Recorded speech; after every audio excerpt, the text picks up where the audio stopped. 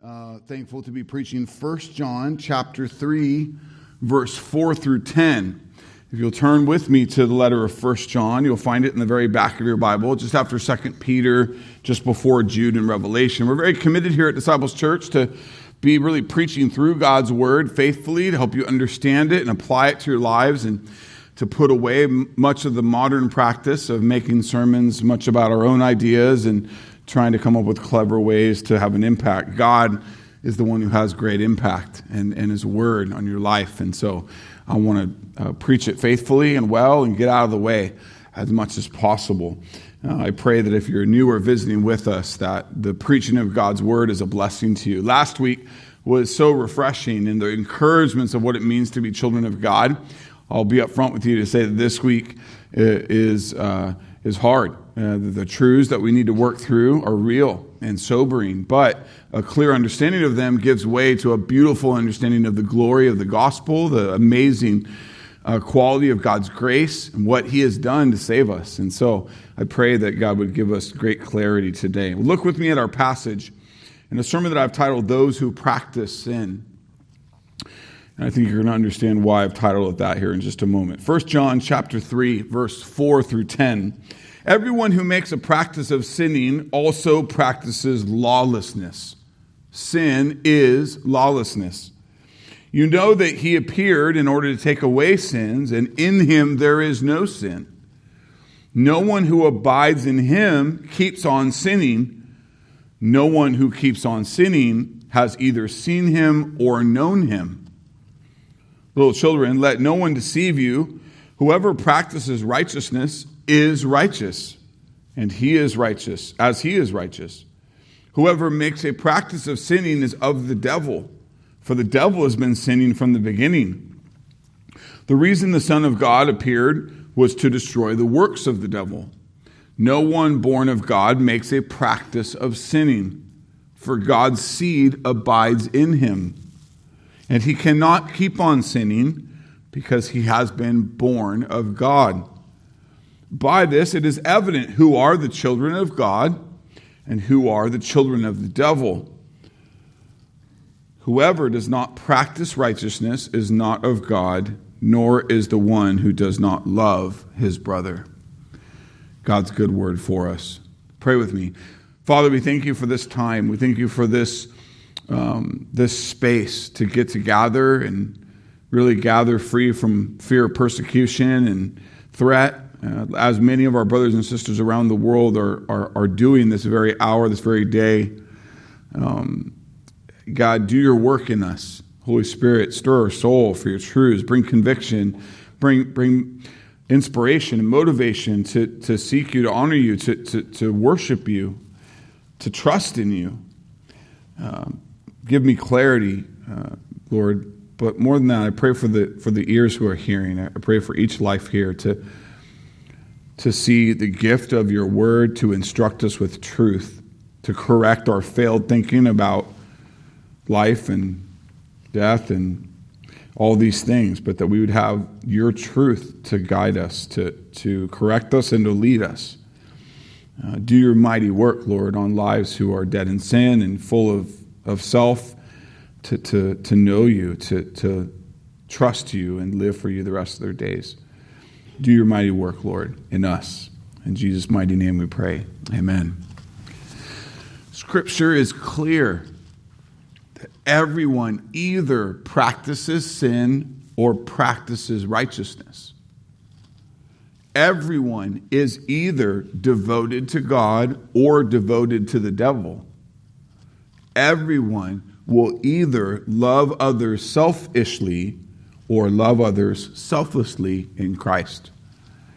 In our fleshly arrogance, we can be guilty of making light of those who are dead in sin, light of the depth of their depravity, according to Scripture, and thereby creating a completely different economy or way to look at life or think about life, think about the way things work. Realize that while I can think I'm an international rock star, that doesn't make me one. We must see the true condition of our lives, whether separated from Christ or truly knowing Him. See it clearly. We must see clearly the state of our children, the state of our friends, the state of our family, according to Scripture, not according to how we want to think about them.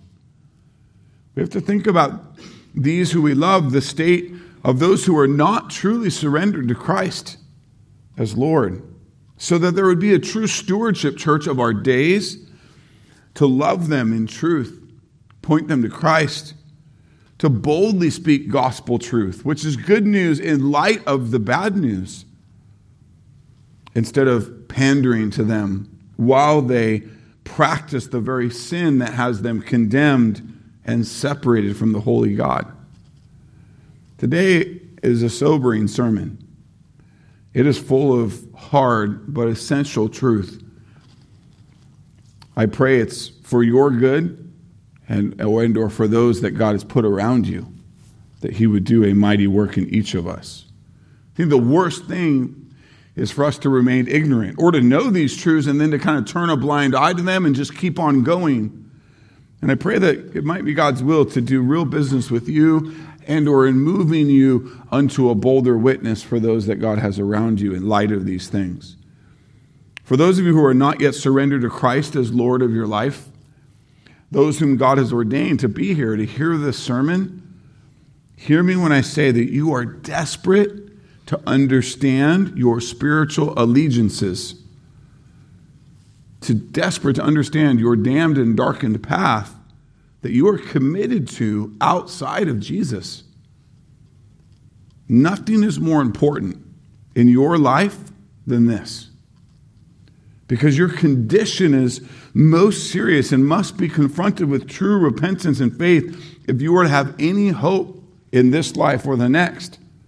And so I pray, I've been praying, it'd be God's good will, perfect will, to work in you this day, to bring the good news to light, to bring you to a place of real doing business with these things. I trust that God has a mighty work for each of us. And so with that, let's dive in. 1 John chapter 3, verse 4. Everyone who makes a practice of sinning also practices lawlessness. Sin is lawlessness. To understand this, to dive into it, we got to have a right understanding of sin, right? This is a big word. It's a church word. It's a religious word. Do we understand it? Do we know what it really means? And so let's start there. The Word of Truth Catechism, so helpful in question 33 to ask and answer, what is sin?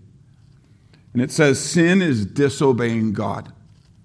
Sin is any disobedience in heart or in deed to God's perfect law and commandments. I want to take some time this morning and show you two sides of how we sin. The first is the sin of commission.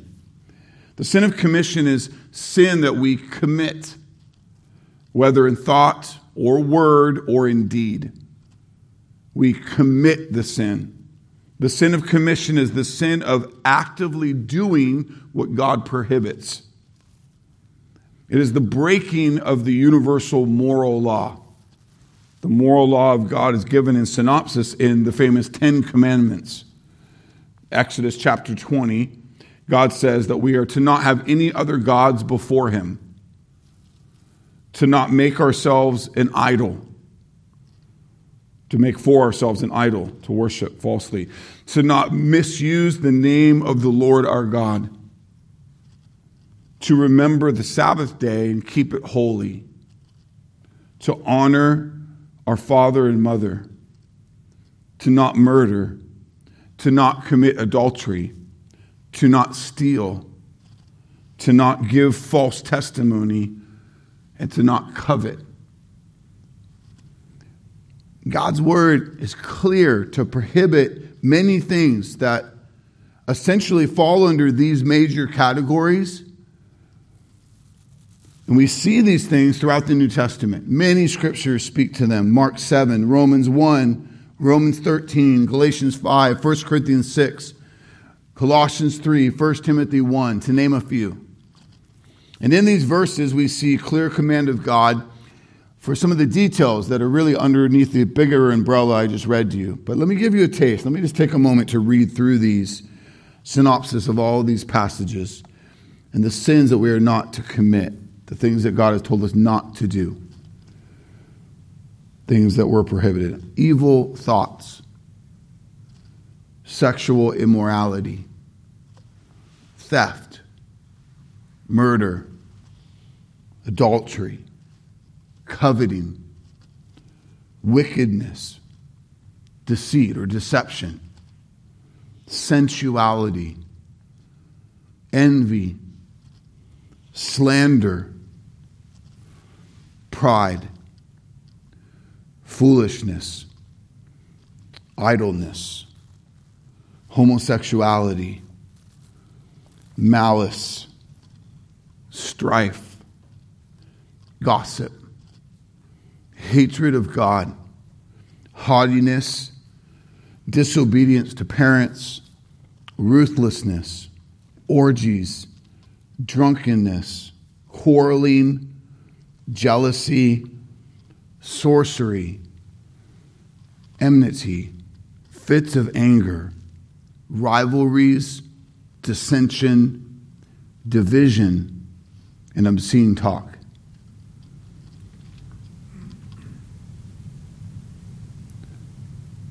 Church, God's will is clear, and his command on mankind is clear. We're not to do these things.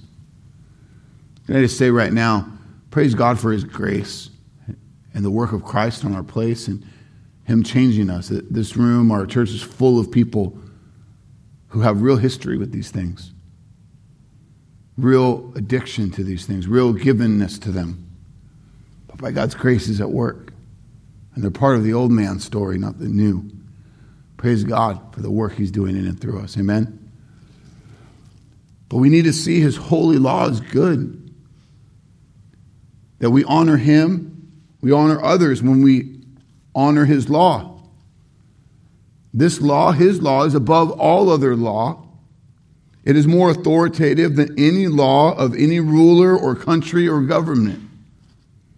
It is his perfect and holy law.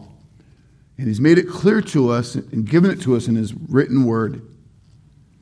God's word is clear to declare that even those with no access to the written word of God that contains God's holy law, that it's his law is still over all mankind. We're still commanded to obey it, and we're still guilty when we don't obey it. Listen to Paul's words in Romans 2, 12 through 16. For all who have sinned without the law also perish without the law, and all who have sinned under the law will be judged by the law. For it is not the hearers of the law who are righteous before God, but the doers of the law who will be justified. For when Gentiles who do not have the law by nature do what the law requires, they are a law to themselves, even though they do not have the law. They show that the work of the law is written on their hearts, while their conscience also bears witness. Their conflicting thoughts accuse them or even excuse them on that day when, according to the gospel, God judges the secrets of men by Christ Jesus. Here and elsewhere, Scripture is clear to teach us that God's law is written on the hearts of all mankind. God makes himself clearly known to all mankind. So we're without excuse for not worshiping him, for not honoring the moral law that he gives to mankind, the universal moral law. So let me say that a different way. The universal moral law of God is known by all, and all are accountable to it. For those who disobey the law of God, they commit what John calls lawlessness or sin. Before moving on, let me give you a more helpful clarity. It's important that a sin of commission can be intentional or unintentional. You can commit sin unintentionally.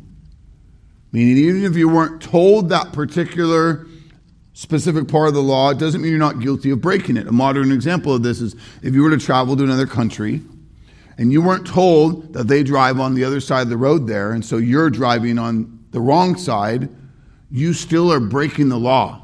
You don't get to be excused because someone didn't tell you.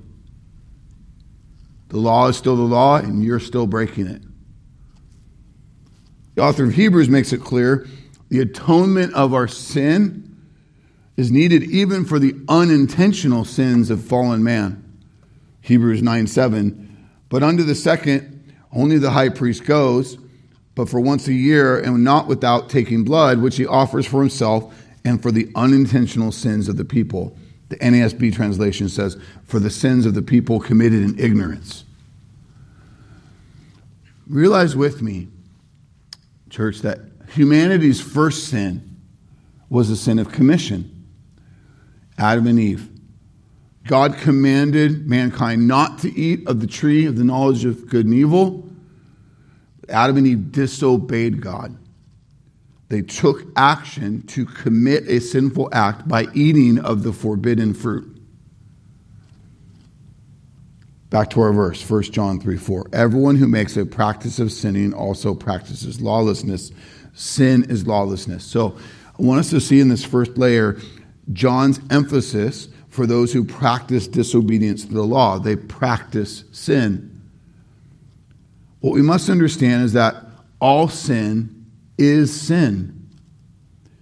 Any sin, all sin, is a transgression against the holy, deserving authority of God. All sin, any single sin, is rightly due God's righteous judgment because God's holiness is our standard. Everything that is sin falls short of his holy standard. Hear me plea this morning that we should not make light in our hearts of any sin like we are so often guilty of doing. To do so is to make light of God's holy standard that is over us, that we should meet. All of creation should honor the Creator in these ways. We must take all sin seriously and see that it earns us death and eternal separation from God. If there ever was an example of this, it's back to the first sin of Adam and Eve. They ate a piece of fruit, right? I mean, we could think of a lot of things that seem far worse, far more atrocious, far more wicked, things you've heard that fallen man has done. Eating a piece of fruit doesn't really seem to be that harmful, right? I mean, but the key is to understand who it betrays. The key that we need to have an improved view of sin and the practice of sin, we must see that what matters, what makes it a huge deal, is that it was a transgression against God. Disobedience to his clear commandment, his law. That's all that matters. Sin is sin. The thing we must stop doing is measuring sin by how we feel about it or by how we perceive the consequences were. Doesn't really seem like anyone really got hurt, so maybe it's not a big deal. On another plane of sin, opposite of the sin of commission, is the sin of omission. Whoever knows the right thing to do it and fails to do it, for him it is sin. That's James 4:17. The sin of omission is a sin that is the result of not doing something God's law requires of us, as his word teaches us we should do to glorify him and do what's right. We omit, we leave out, we exclude. We fail to or neglect to do the good thing we should do. The sin of omission is the sin of failing to do what God requires. In the New Testament, the classic example that we can think of often is Jesus telling of the parable of the Good Samaritan. A man had been beaten severely, left on the side of the road, and these first two men passed by, a priest and a Levite, essentially men who knew better, and they failed to act. They failed to act in love and care. And a third man, a Samaritan, who in that society would be considered a great enemy of this man who was beaten, showed great compassion and love and care for him. Jesus used this to teach an example that we're to do likewise, clearly communicating that it's sinful to avoid doing what is loving and kind. Again, what is sin? Sin is disobeying God. Sin is any disobedience in heart or deed to God's perfect law and commands. On the same page, we see this question and answer in the Catechism. We're given two helpful clarities that are great. Disobedience in deed and disobedience in heart. Disobedience in deed is doing or saying what God forbids or not doing or saying what God commands. Disobedience in heart is having a wrong state of mind or motivation or desire behind what we do or feel. Now watch this. This motivation's key because in it often lies the root of our sin, meaning we can do a good and right thing with a wrong, selfish, or sinful motivation, and it's still sin. Sin can be the obedience of God's commands for the wrong reasons, not under the glory of God, but self or man or whatever else that might profit us, thereby still dishonoring God. With this under our feet, look again with me at verse 4. Everyone who makes a practice of sinning also practices lawlessness. Sin is lawlessness. What John is highlighting here is that the practice of sin is lawlessness, and that this cannot be the case for a true believer of Jesus. A true Christian, listen carefully, will sin, do sin, can even do grievous sin. A true Christian can languish in a season of immaturity and struggle. But a true Christian will not practice sin. In other words, they will not be given to sin in an unrepentant way. Consider Paul's words in Ephesians 5, verse 5. For you may be sure of this, that everyone who is sexually immoral or impure or is covetous, that is an idolater, has no inheritance of the kingdom of Christ and God.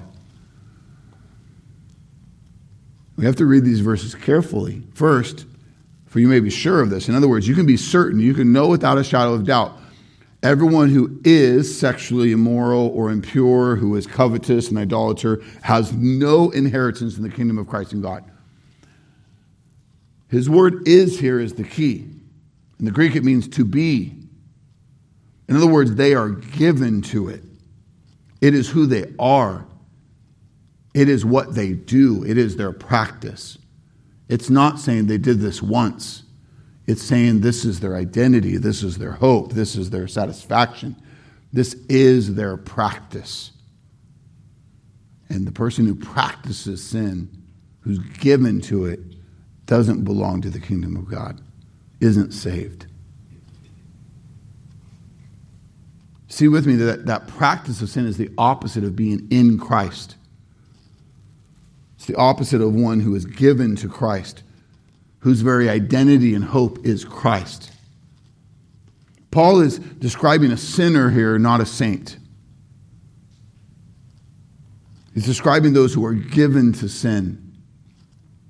Those who practice sin are in a different spiritual state. We need to see this clearly. Scripture says that they are still enslaved to their sin. They only sin, that they're bound by it. They're enshackled to it. It's what they do. It's what they practice. So, what is the consequence or the penalty of those who practice sin? John mentions a few in the coming verses. Look with me at the first that we see in verse 6. No one who abides in him keeps on sinning. We could say practices sin there. No one who keeps on sinning or practices sin has either seen him or known him.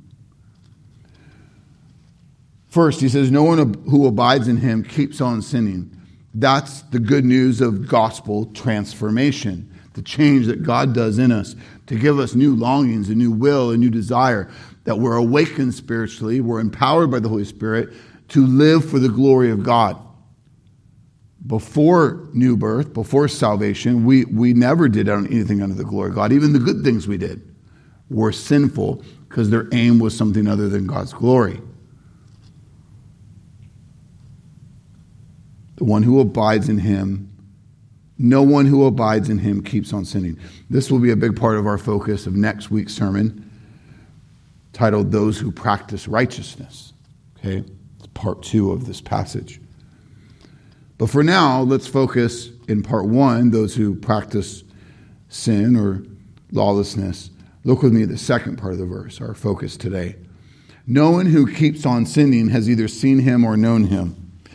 Now notice John's pretty significant emphasis in this whole passage. Verse 4, everyone who makes a practice of sinning also practices lawlessness. Verse 6, no one who keeps on sinning has either seen him or know him. Pretty big statements. Paul does this in the famous place, Romans 3:23. For all have sinned and fall short of the glory of God. In all of this, we see something very important, and that is there is no subgroup that I think a lot of people like to think that they're in, right? There is no subgroup that escapes the reality of being dead in sin, guilty in sin, enslaved to sin.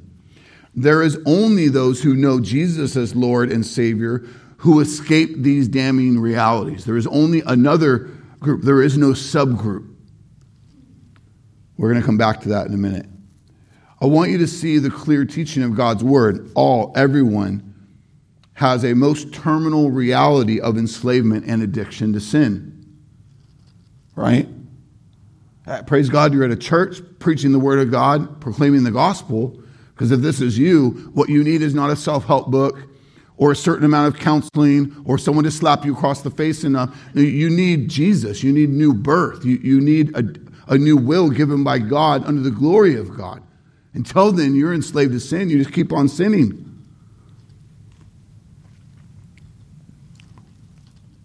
Everyone is desperate for a new birth in Christ alone.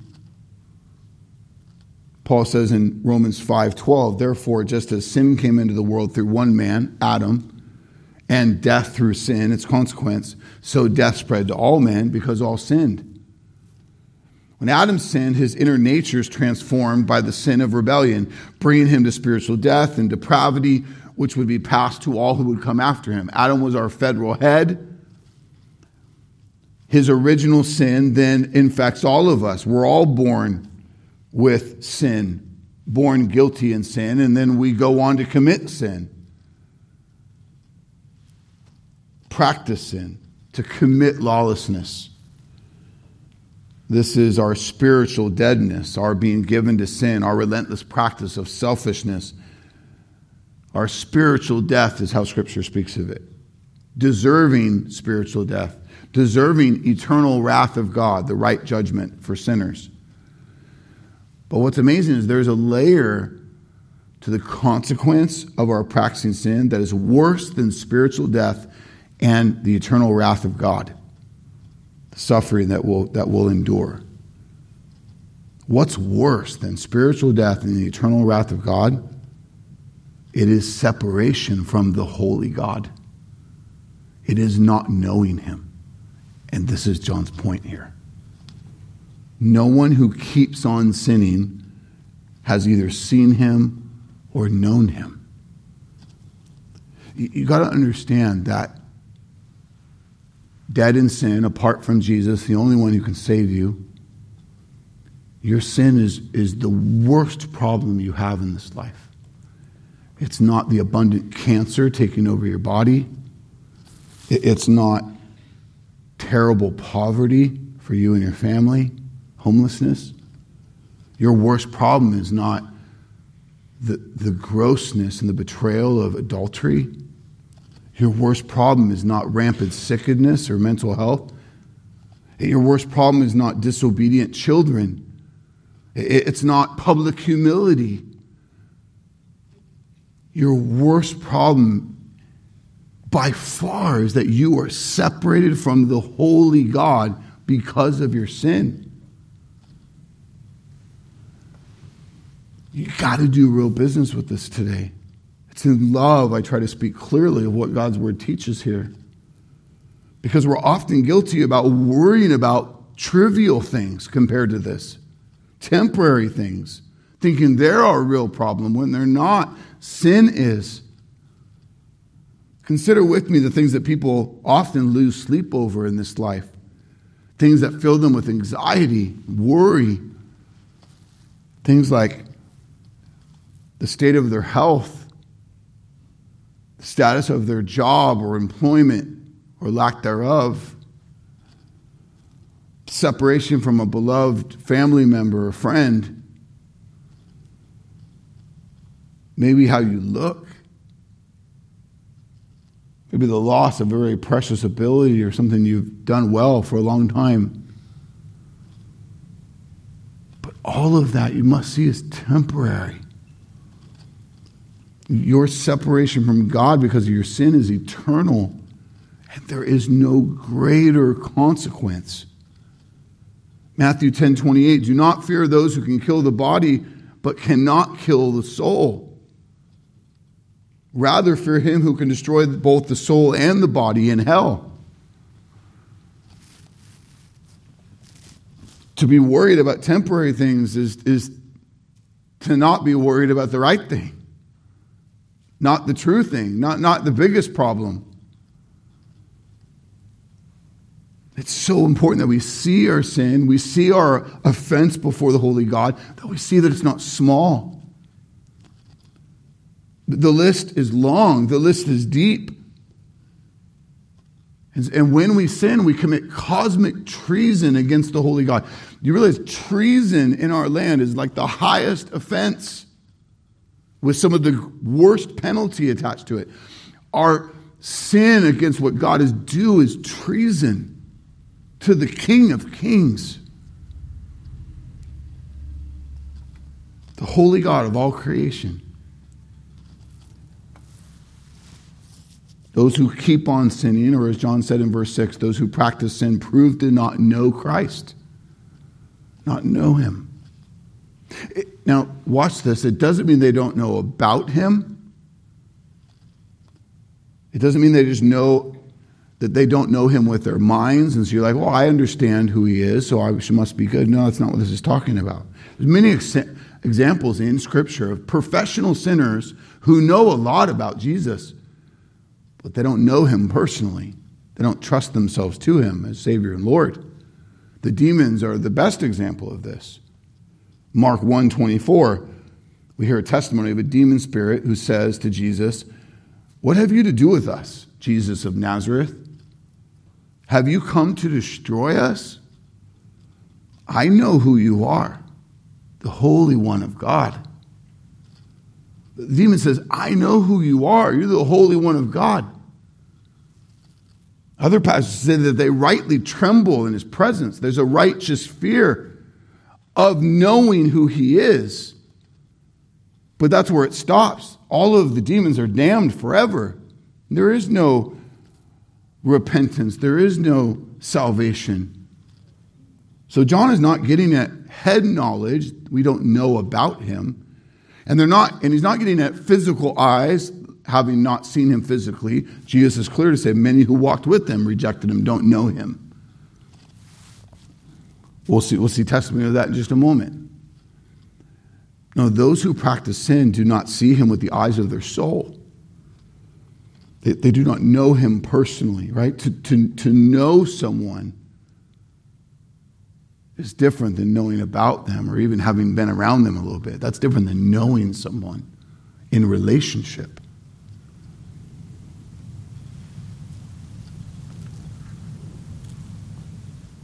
Those who are saved unto eternal life, those who Jesus describes in his high priestly prayer. This critical moment before the cross, Jesus is praying to the Father in John 17. And listen to his words, verse 3. He says, "This is eternal life, that they know you, the only true God, and Jesus Christ whom you have sent."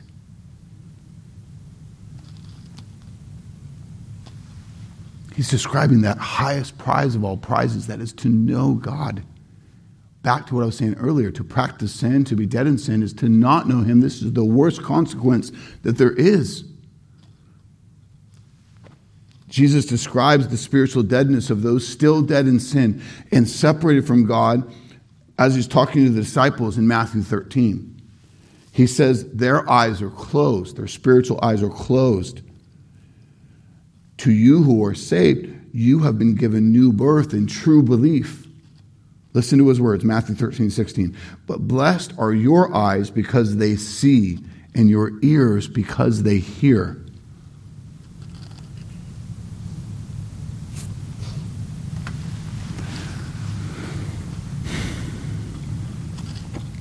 Jesus says in John 10:27-28, my sheep hear my voice, and I know them, and they follow me. And I give eternal life to them, and they will never perish, and no one will snatch them out of my hand. See with me. To see and know God is the prize of all prizes. It's the satisfaction that is beyond all comparison. The opposite is true. Those who practice sin are those who do not see God. They do not know him, which is the penalty of all penalties, beyond all comparison. For he is life. He is eternal satisfaction. Those who are dead in sin prove so by their unrepentant practice of sin, to not have spiritual eyes to see and to prove to not know Christ personally. Listen to the way that God's word speaks of these kinds of things. That we can get the kinds of things we can get excited about in this life and really prove to be like, yeah, things are going good, but none of them compare to knowing God. Jeremiah 9:23-24. Thus says the Lord, let not the wise man boast in his wisdom. Let not the mighty man boast in his might. Let not the rich man boast in his riches. But let him who boasts boast in this, that he understands and knows me, that I am the Lord who practices steadfast love, justice, and righteousness in the earth. In these things I delight, declares the Lord. On the flip side, there is no more sobering reality than to be told that Jesus doesn't know you. Those famous words of his in Matthew 7:22-23. On that day, Jesus says, many will say to me, Lord, Lord, did we not prophesy in your name and cast out demons in your name and do many mighty works in your name? Then I will declare to them, I never knew you. Catch with me how he describes them. He says, depart from me, you workers of lawlessness. This is John's point. No one who keeps on sinning, who practices sin, has either seen him or known him. See, what he's combating in this culture and writing this letter is an infiltration of false teaching, people who seem to have like the right ideas, and people are potentially being conflated or deceived. And John's loving the church to say, Jesus is the truth, the gospel, there is no other gospel. He's bringing clarity as to who belong to the Lord and who don't. These are posers. They're not saved. They're not trusting in Jesus. They might be telling you what you need to hear. They're not.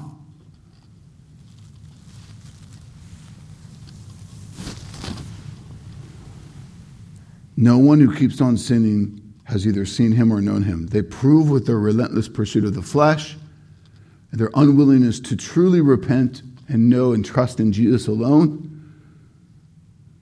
The judgment for these who remain in unrepentant place is the worst anyone can know in this lifetime or the next. Paul's words, 2 Thessalonians 1:8-9. In flaming fire, inflicting vengeance on those who do not know God and on those who do not obey the gospel of our Lord Jesus. They will suffer the punishment of eternal destruction, away from the presence of the Lord and from the glory of his might. The price we owe for our guilt and sin is truly mankind's worst problem in this life and the next. Spiritual death, eternal suffering, separation now and forever from a holy God. This is Jesus' point. A very famous scripture, Matthew 16:26. For what will it profit a man if he gains the whole world but forfeits his soul? What shall a man give in return for his soul? And I spoke to both the youth and the adults in the room first hour to press the tempter, the deceiver, just as he did with Adam failed, just as he did with Christ did not. He will offer you crazy temptation. Things that your flesh, it just looks so good. Surely I must have this. Surely I can't pass this up. This would just be too sweet. I can't believe it. I'm being offered the world. I'm being offered this strength. I'm being offered this access. I'm being offered this pleasure. Jesus' point is, if you're offered all of it, what good is it if your soul is dead and damned? None. It's temporary. It's a guise. It's deception. It's Satan at his best to make it look so good, and it is nothing but death and suffering behind it. He will use you and throw you away.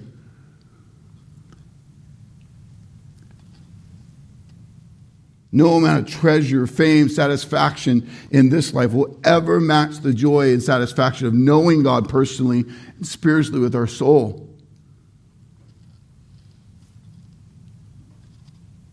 Now look with me at verse 8. Another sobering reality for those who practice sin. Whoever makes a practice of sinning is of the devil. For the devil's been sinning from the beginning. The reason the Son of God appeared was to destroy the works of the devil. Paul spoke of these realities well in Ephesians 2:1 and 2, speaking to Christians about their former state when dead in sin, practicing sin. Listen to his description. You were dead in the trespasses and sins in which you once walked, in which you once practiced, following the course of this world. Do you realize that this is the normal for this world? I'm going to circle back to that point in a minute. A lot of our justification in our flesh is like, what? But this is what everyone's doing, right? So it can't be that bad. I'm not alone in being guilty of this. Following the course of this world, following the prince of the power of the air. That's Satan. The spirit that is now at work in the sons of disobedience. Those who practice sin are actively committed to following the prince of the power of the air, the devil. Satan is now at work in the sons of disobedience. Who are the sons of disobedience? Those who are practicing sin. Those who are not yet surrendered to the Lord Jesus. They're unrepentantly given to disobedience. On their own perspective, they might be trying to do what's good or trying to do what's right. They might be trying to make a good wave with their life. But they're still enslaved to sin and due God's wrath because of sin, are separated from God because of their sin. Jesus speaks to this so clearly in pointing out the depravity of his Jewish audience in John 8. Jesus is talking to the hierarchy of the Jewish people. These are men respected in that time and day, in that community. Okay? They're declared by Jesus to be devoted to the devil in denying Jesus as Lord and their practices of sin. Watch John 8:41. Jesus says, you're doing the works your father did. These are people who felt very self-righteous, felt like they had it all figured out. A few verses later in John 8:44, he makes it clear. You are of your father the devil, and your will is to do your father's desires. Can we just be honest? That's something you never want to be told. That is a grand statement. It is so grand that likely in our flesh, many hearers would just deny it. Like, what you're saying, I'm of my father the devil, that's not me. I'm a good person. Like, surely there are some crazy, wicked, just sick and twisted people who worship Satan and do really jacked up stuff, but that's not me. But we have to understand what is being said here critically this morning. I want you to see it's not extreme. You need to see that to be a son or daughter of the devil is very normal among a fallen world. When we say this looks normal and what everyone else is doing, that much of that is the life of the person dead in sin, living for their selfishness, living for their flesh, living for the devil. You don't have to have pentagrams and crazy stuff to be serving him. That's the point. Like, that's one of his deceptions, is to take stuff out to the margins, to make you think that all the stuff in the middle isn't that, when it is. It's common. It's not out in the margins. It's right in the middle of the lost culture we live in. The reality of Scripture is clear to say you belong to one of two spiritual families. Your spiritual father is either the devil or your spiritual father is God. You belong to one or the other. You serve one or the other. Paul was clear to say all of us who are now saved in Christ and adopted into God's family and belonging to God as children of God, as we studied last week, we all were once of the old, living in sin, serving the enemy. But here's the thing. If this is the truth, then the worst thing you could want to do is to play light with this. The worst thing you could do is want to say, let me just be done hearing about this. I just don't want to live here. If this is the truth, the denial of that reality is the worst thing you could ever do, is to turn from it. Instead of to lean in, what does God's word reveal about these things? If this is really my description, if this is really the diagnosis of my spiritual life, then I'm a fool to walk out of here and say, let's just live as if it's not true. Jesus says, those still practicing sin, those still without faith in Jesus, transformation to trust in Jesus, you are of your father the devil, and your will is to do your father's desires.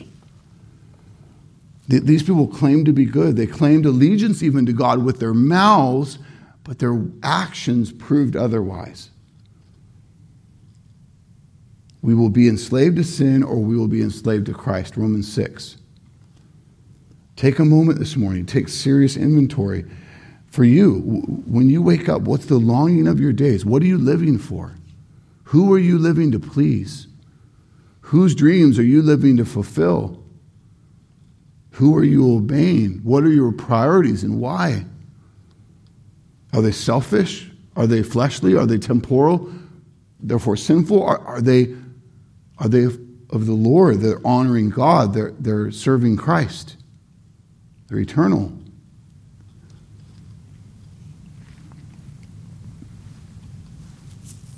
That doesn't mean we don't work hard at our job. It doesn't mean we don't drive a nice car. It doesn't mean we don't enjoy a good steak dinner. It means when we do those things in this life, we do them under the glory of God. They're not our treasure. They're not our satisfaction. They're not why we do what we do. He's saying there is no middle ground of acceptable living like we in our culture wants to often say there is. See, many people think about life and culture that there's really bad people. Okay, they're willing to say, yeah, those people are of the devil. They're just rotten. And there's really good people over here. Man, those people are definitely with God. But then there's a lot of people in between. And they're not really surrendered to Jesus as Lord. But they're still living good and productive lives. And if we're honest, society loves to put most people in the middle. Maybe this is even the way you've thought about this as well. Maybe you even still consider yourself to be kind of in that middle group. And I just want to love you enough according to Scripture, not according to my preference or what I'm trying to tell you. There is no middle group. What Jesus is saying here is so critical. It must be understood. If you're not a child of God, if you're not redeemed by the blood of Jesus, if you haven't surrendered your life to Jesus,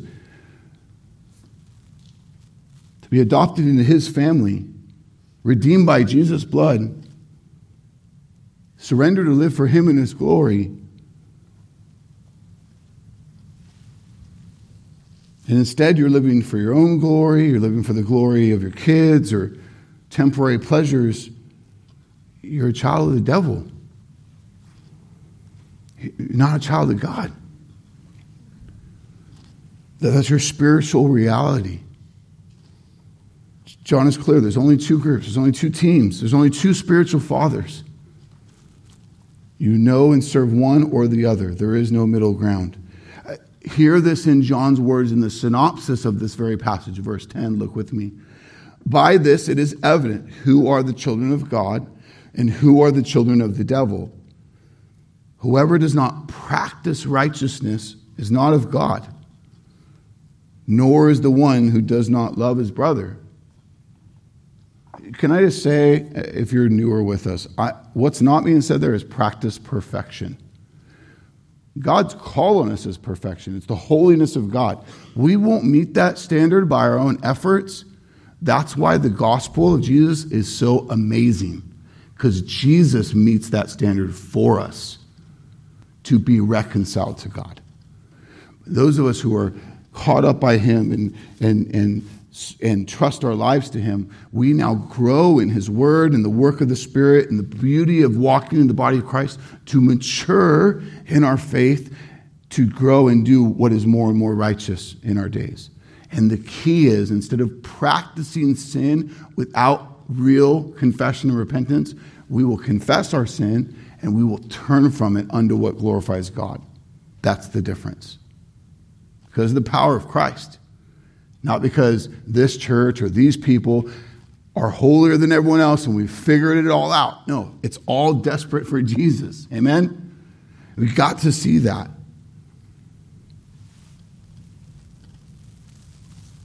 Last week in the early verses of chapter 3, we got to see this encouragement that the saved saints are loved by God, that we're children of God. And I pray that truth is resonating in your soul in a way that is just so sweet. It's causing you to still praise him, continually praise him. Following these open encouragements in verse 1 through 3, these following verses, 4 through 10, notice John is still loving his audience to help them have no confusion about who are the children of God and who are the children of the devil. So they're not deceived. They're not taken by the schemes of the enemy and by wolves in sheep's clothing. The evidence of one's spiritual standing will be seen in their practices, will be seen by their fruit. So hear me again clearly. We don't earn change in our spiritual condition by our practices. That's works-based religion. It does not work that way. We show evidence in whom we belong to by our practices, by the fruit of God at work in us, or the absence of Christ. And so we just do what's under the flesh. Whoever makes a practice of sinning is of the devil, for the devil has been sinning from the beginning. Everyone who remains in their sin belongs to Satan unless God saves them by his amazing grace, unless God gives you a new heart, unless God lays upon you the righteousness of Christ. You are dead in sin, enslaved to your sin, and depraved to do nothing but sin. I want to say, you can't play lightly with this today.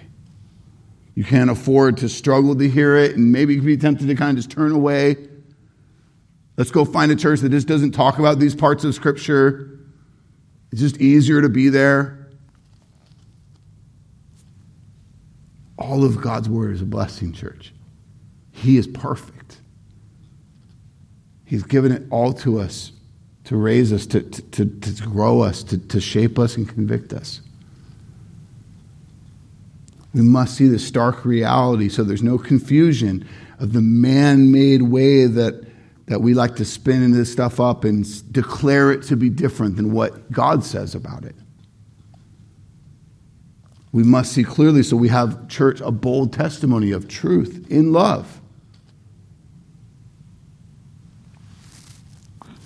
All who are not born again of God, adopted into God's family by the blood of his Son, are the sons of disobedience, are the children of wrath, are in their sin, they belong to the devil. So I want to love you enough to help you with another layer of this.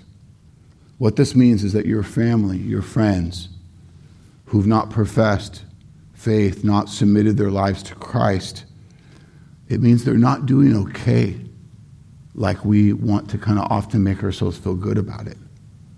They're not doing okay if they have good grades. They're not doing okay if they have great skills on the ball field. They're not doing okay if they have awesome manners and interacting with other people. That they're not doing okay if they've got an awesome job and a beautiful spouse and kids. They're not doing okay outside of Christ because they're separated from God and his righteous wrath is due their sin. Spiritually, they are followers of the devil. And all of this, it's not to be mean. It's just to speak what is real according to the one who is truth.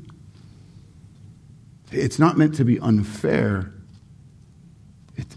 It's exactly what they deserve outside of Jesus' blood to make them clean.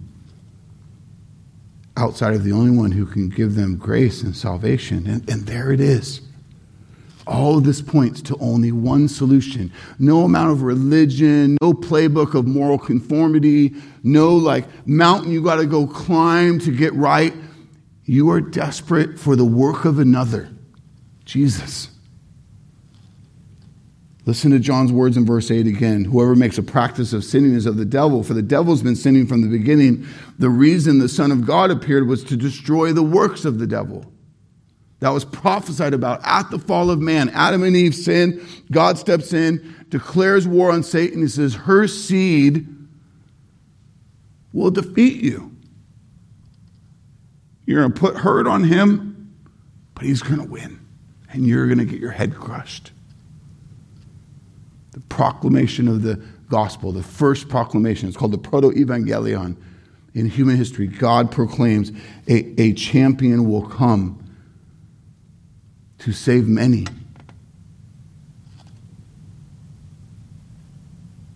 And so, to conclude today, look back with me at verse 5. For there is good news. There is real hope. It's found in one person. 1 John 3:5. You know that he, speaking of Jesus, appeared in order to take away sins. And in him there is no sin. The great news is greater than any other good news you can be given because it answers your biggest problem in this life and the next. There is a champion who came in all perfection without sin. He crushed Satan. He defeated him.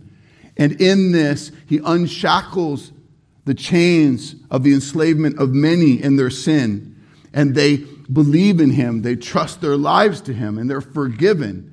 God sees Jesus' blood covering undeserving sinners. He sees Jesus' righteousness on us. Jesus takes on our deserved wrath on him. That's what he did on the cross. And we are forgiven. And we are adopted into God's family. And the Holy Spirit comes to dwell within us. And we do then what is righteous. We pursue God and his word. We love his church. We grow in these truths. We raise our children to know these truths. Listen to what Jesus says at the end of that passage I was reading earlier, John 8. In verse 36, he says, if the Son sets you free, you will be free indeed. This is the gospel of Jesus Christ, the work of Jesus, the hope found only in Jesus.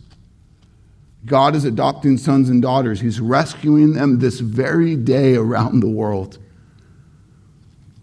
He's giving them a new heart, saving faith to trust in him. The ability to no longer be enslaved to sin, but to practice what is righteous. delivered from the domain of darkness, transferred to the kingdom of his beloved Son, in whom we have redemption, the forgiveness of sins. Colossians 1:13-14. And so today, if you're hearing this, and if for whatever reason in God's mighty providence, he is giving you eyes to see and ears to hear this, that you see your sin, you see your guilt before God, and you see the beauty of what God has done to give you something you don't deserve. The scriptures call you to repent and believe. That is to confess your sin before God and to believe into Jesus, meaning not just to believe about him, but to trust your life to him. Jesus says later, those who really are my disciples are those who take up their cross and die to themselves. There is a real reality by which you stop being the Lord of your life. Jesus is now the Lord of your life. You die to self and you give yourself to him. You might go, and Pastor, you don't know the stuff I've done, the depth of that list you read earlier. I'm all over that thing. Those longings are still things I struggle with. And that's the point. Until you're alive in Christ, you remain in practice sin, enslaved to sin. By God's grace alone and God's timing alone does he give you faith to repent and believe and be saved. Jesus said, John 14:6, he says, I am the way, the truth, and the life. No one comes to the Father except through me. Right? He is it. It's him. He's the only one who paid for all our sin, past, present, and future sin. Do you want to know truth? Do you want to see through the deception? You must know Christ.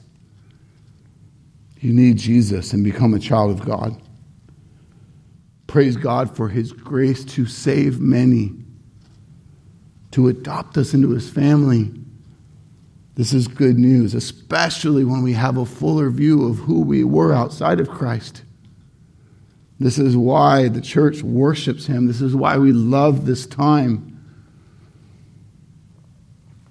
And so for you who are outside of Christ, you are desperate to see your sin, and even more so for God to give you eyes and ears to see and savor the Savior, to repent and believe and be saved. If that's you, if you have questions about that, you need to do business with that. The best thing, I promise you, the greatest blessing of any who are here who love Jesus would be for you to pull them aside and say, can we spend some time talking that out? I got questions. I got concerns. I got things I don't understand. They will be like, yes, yes, and yes, when? Clear the schedule. This is the greatest thing ever.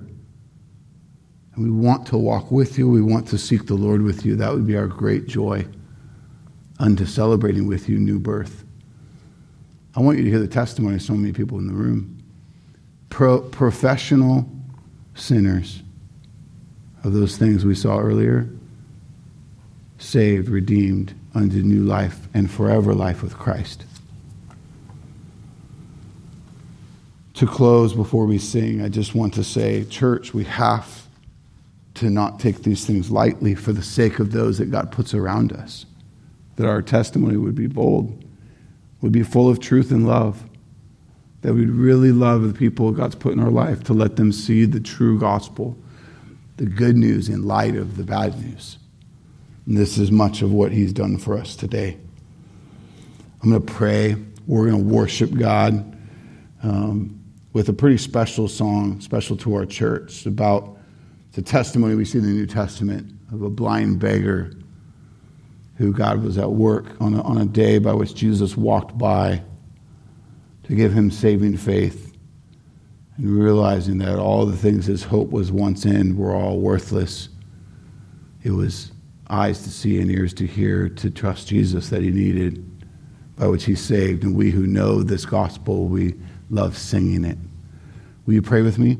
Father, we thank you for this day that you have made, this time that we've had together to study your good word, the blessing it is to us to move away from the traditions we've been raised in, to move away from our self-conjecture, ideas of how these things should work, and to look to you who is truth, the creator. We are the creation, to be blessed by your holy word, your enduring word, to be witnesses of so many whose lives have just been transformed through and through.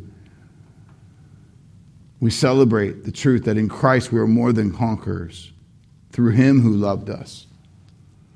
We join with Paul as he says in Romans 8, I am sure that neither death nor life, nor angels, nor rulers, nor things present, nor things to come, nor powers, nor height, nor depth, nor anything else in creation will be able to separate us from the love of God in Jesus Christ our Lord.